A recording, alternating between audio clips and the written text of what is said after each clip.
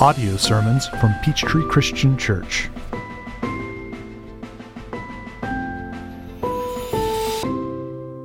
The scripture today comes from the Gospel of Luke, chapter 1, verses 26 through 38.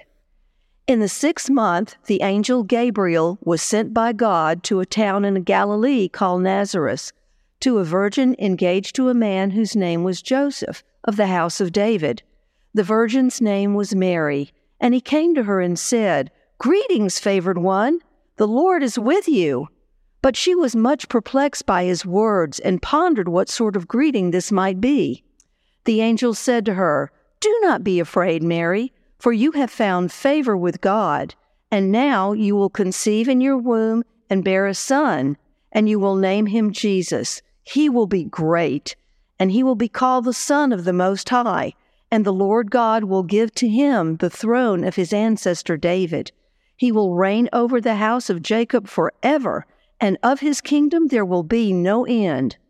Mary said to the angel, "How can this be, since I am a virgin?" The angel said to her, "The Holy Spirit will come upon you, and the power of the Most High God will overshadow you. Therefore the child to be born will be holy. He will be called Son of God. And now your relative Elizabeth in her old age has conceived a son, and this is the 6th month for her who was said to be barren, for nothing will be impossible with God." Then Mary said, "Here am I, the servant of the Lord. Let it be with me according to your word." Then the angel departed from her. The word of the Lord. Thanks be to God. You may be seated. Merry Christmas.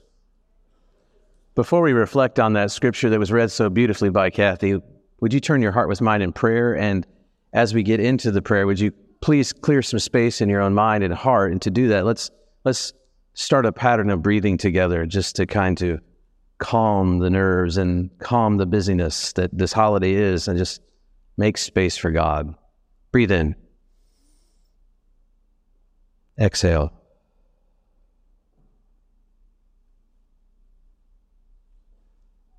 Gently breathe in and fill your lungs with air.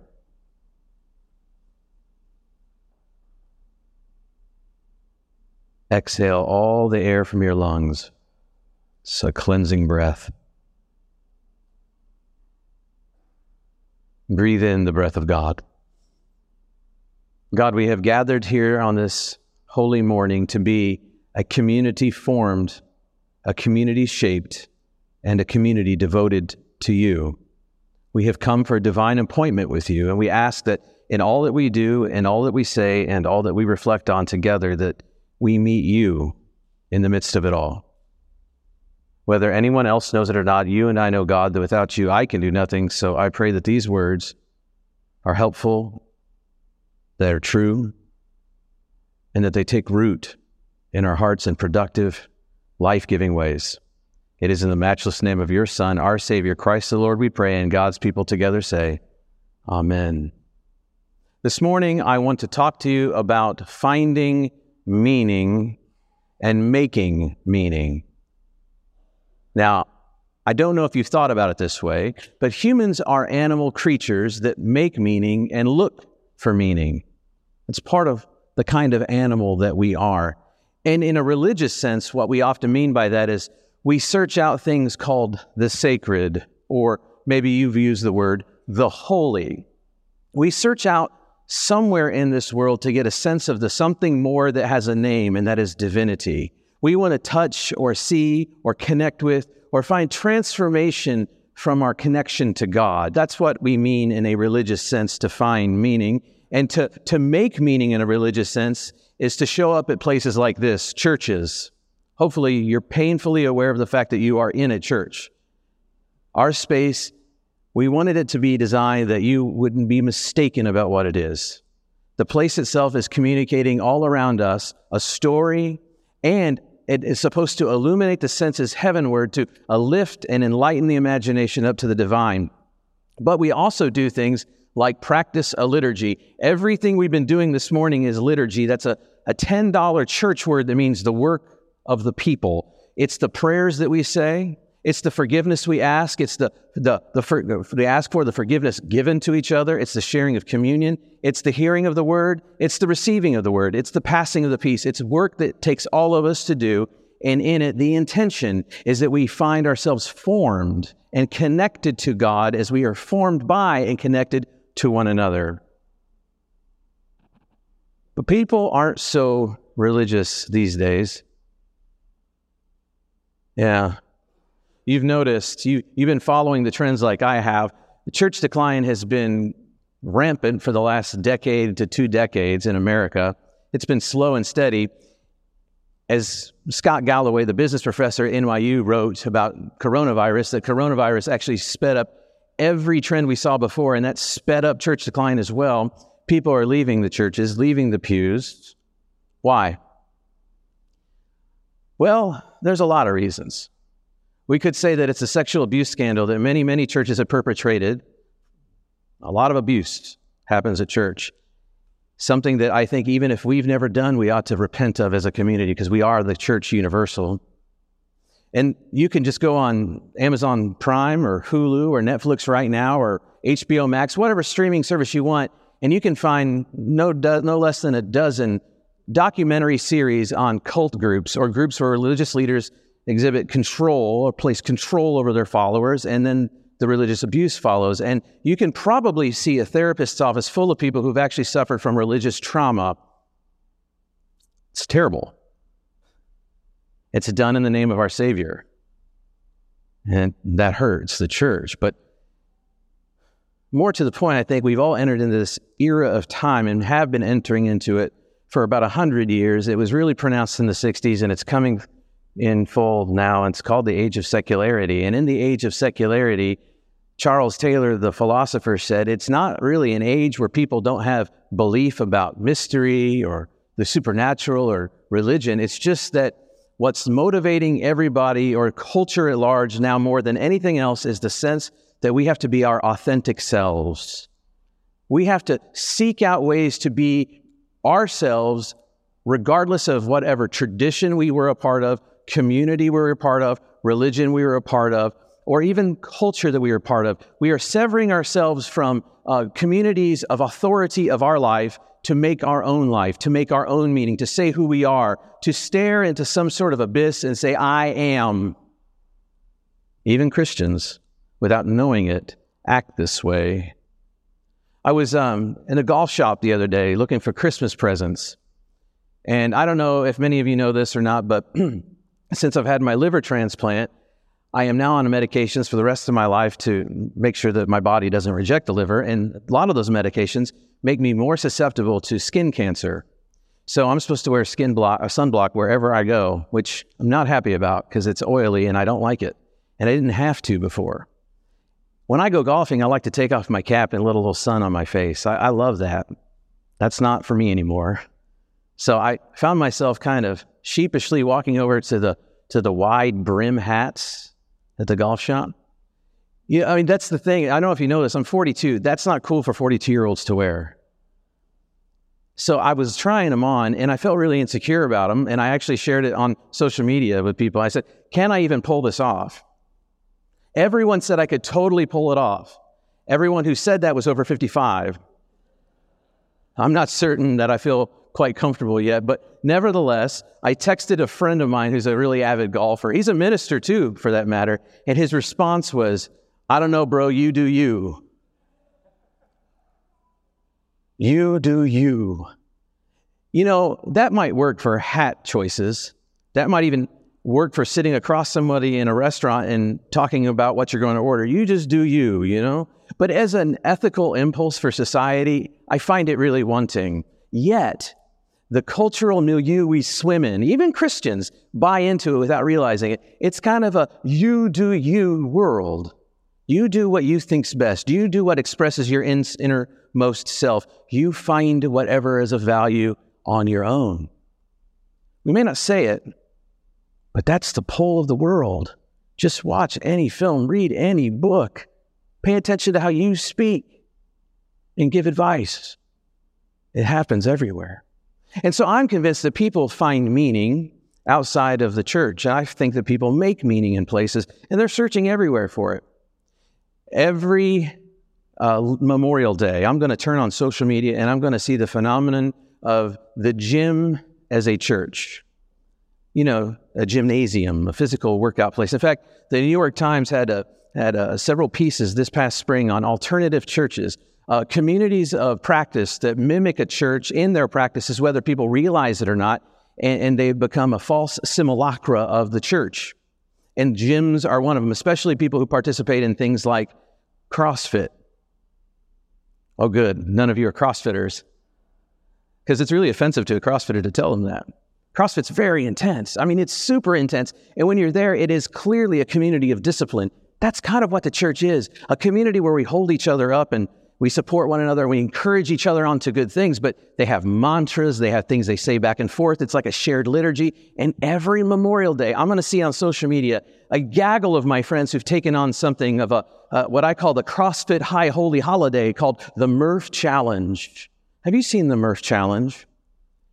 Well, it's in honor of a soldier named Murphy, I think. I can't really recall all the details, but I know it's an incredible challenge. People run like a couple miles with a weighted vest. They do a couple hundred pull-ups. They do a couple hundred burpees, and it is intense. And I watch these people with sweat pouring out, and at the end of all their journeying, and I don't know how they get photos of themselves doing the Murph as they're doing the Murph, but they're posting them. They look great, and they're running, and now they're at the gym, and they have great pictures. I don't know how people get great sweaty pictures. I've never had a great sweaty picture.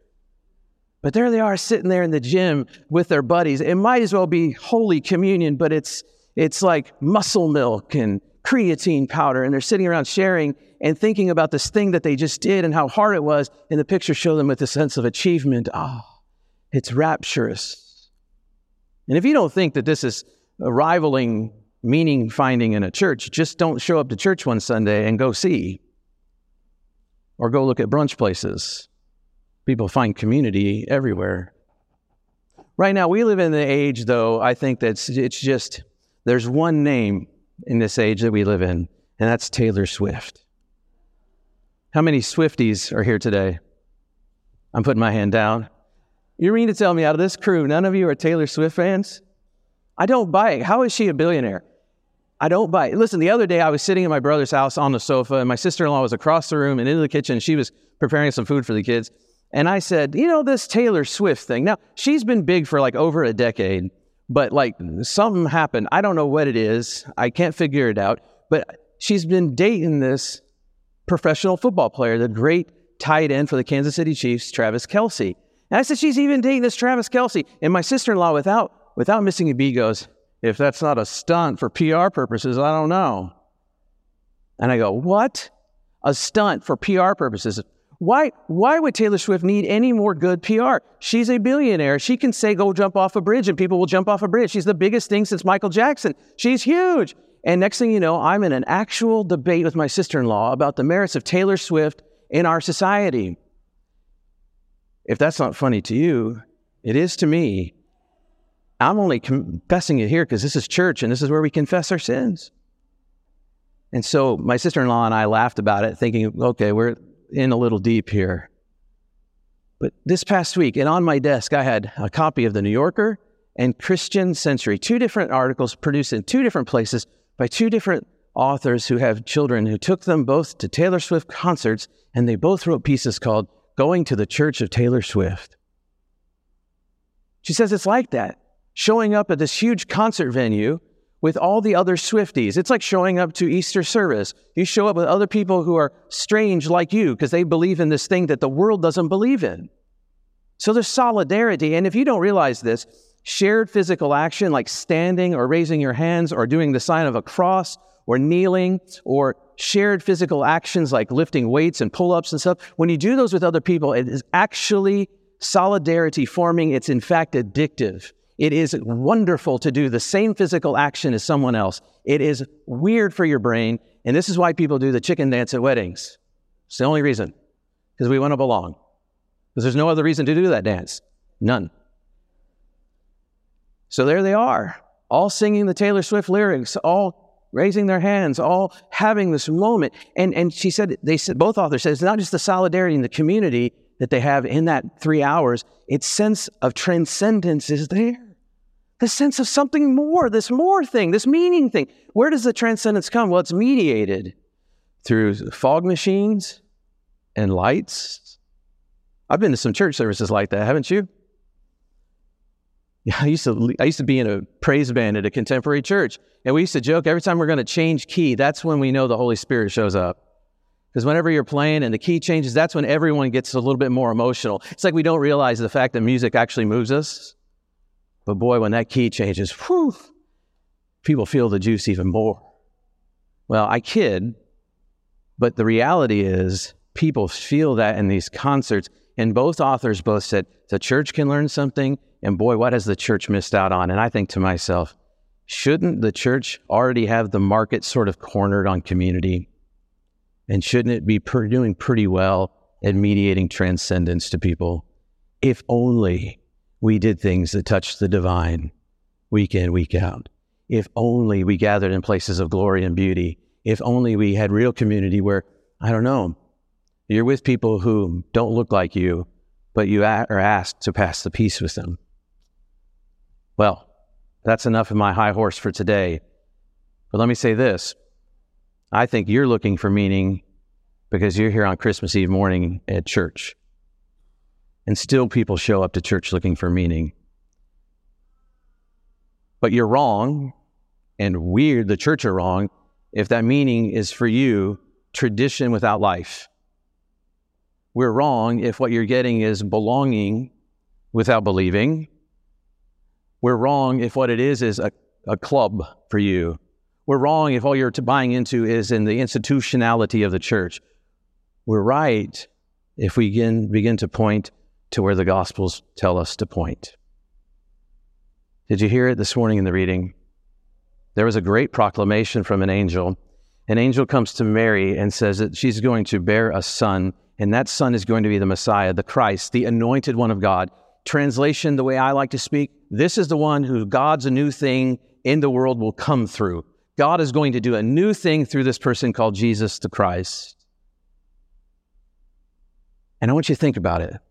And tonight, as we reflect on this nativity that you can see emblazoned in this beautiful window, when we think about the situation of a mother and a father who, by the way, let me point out to you, they're peasants, they are poor people, and they're unremarkable, and they're from an unremarkable town.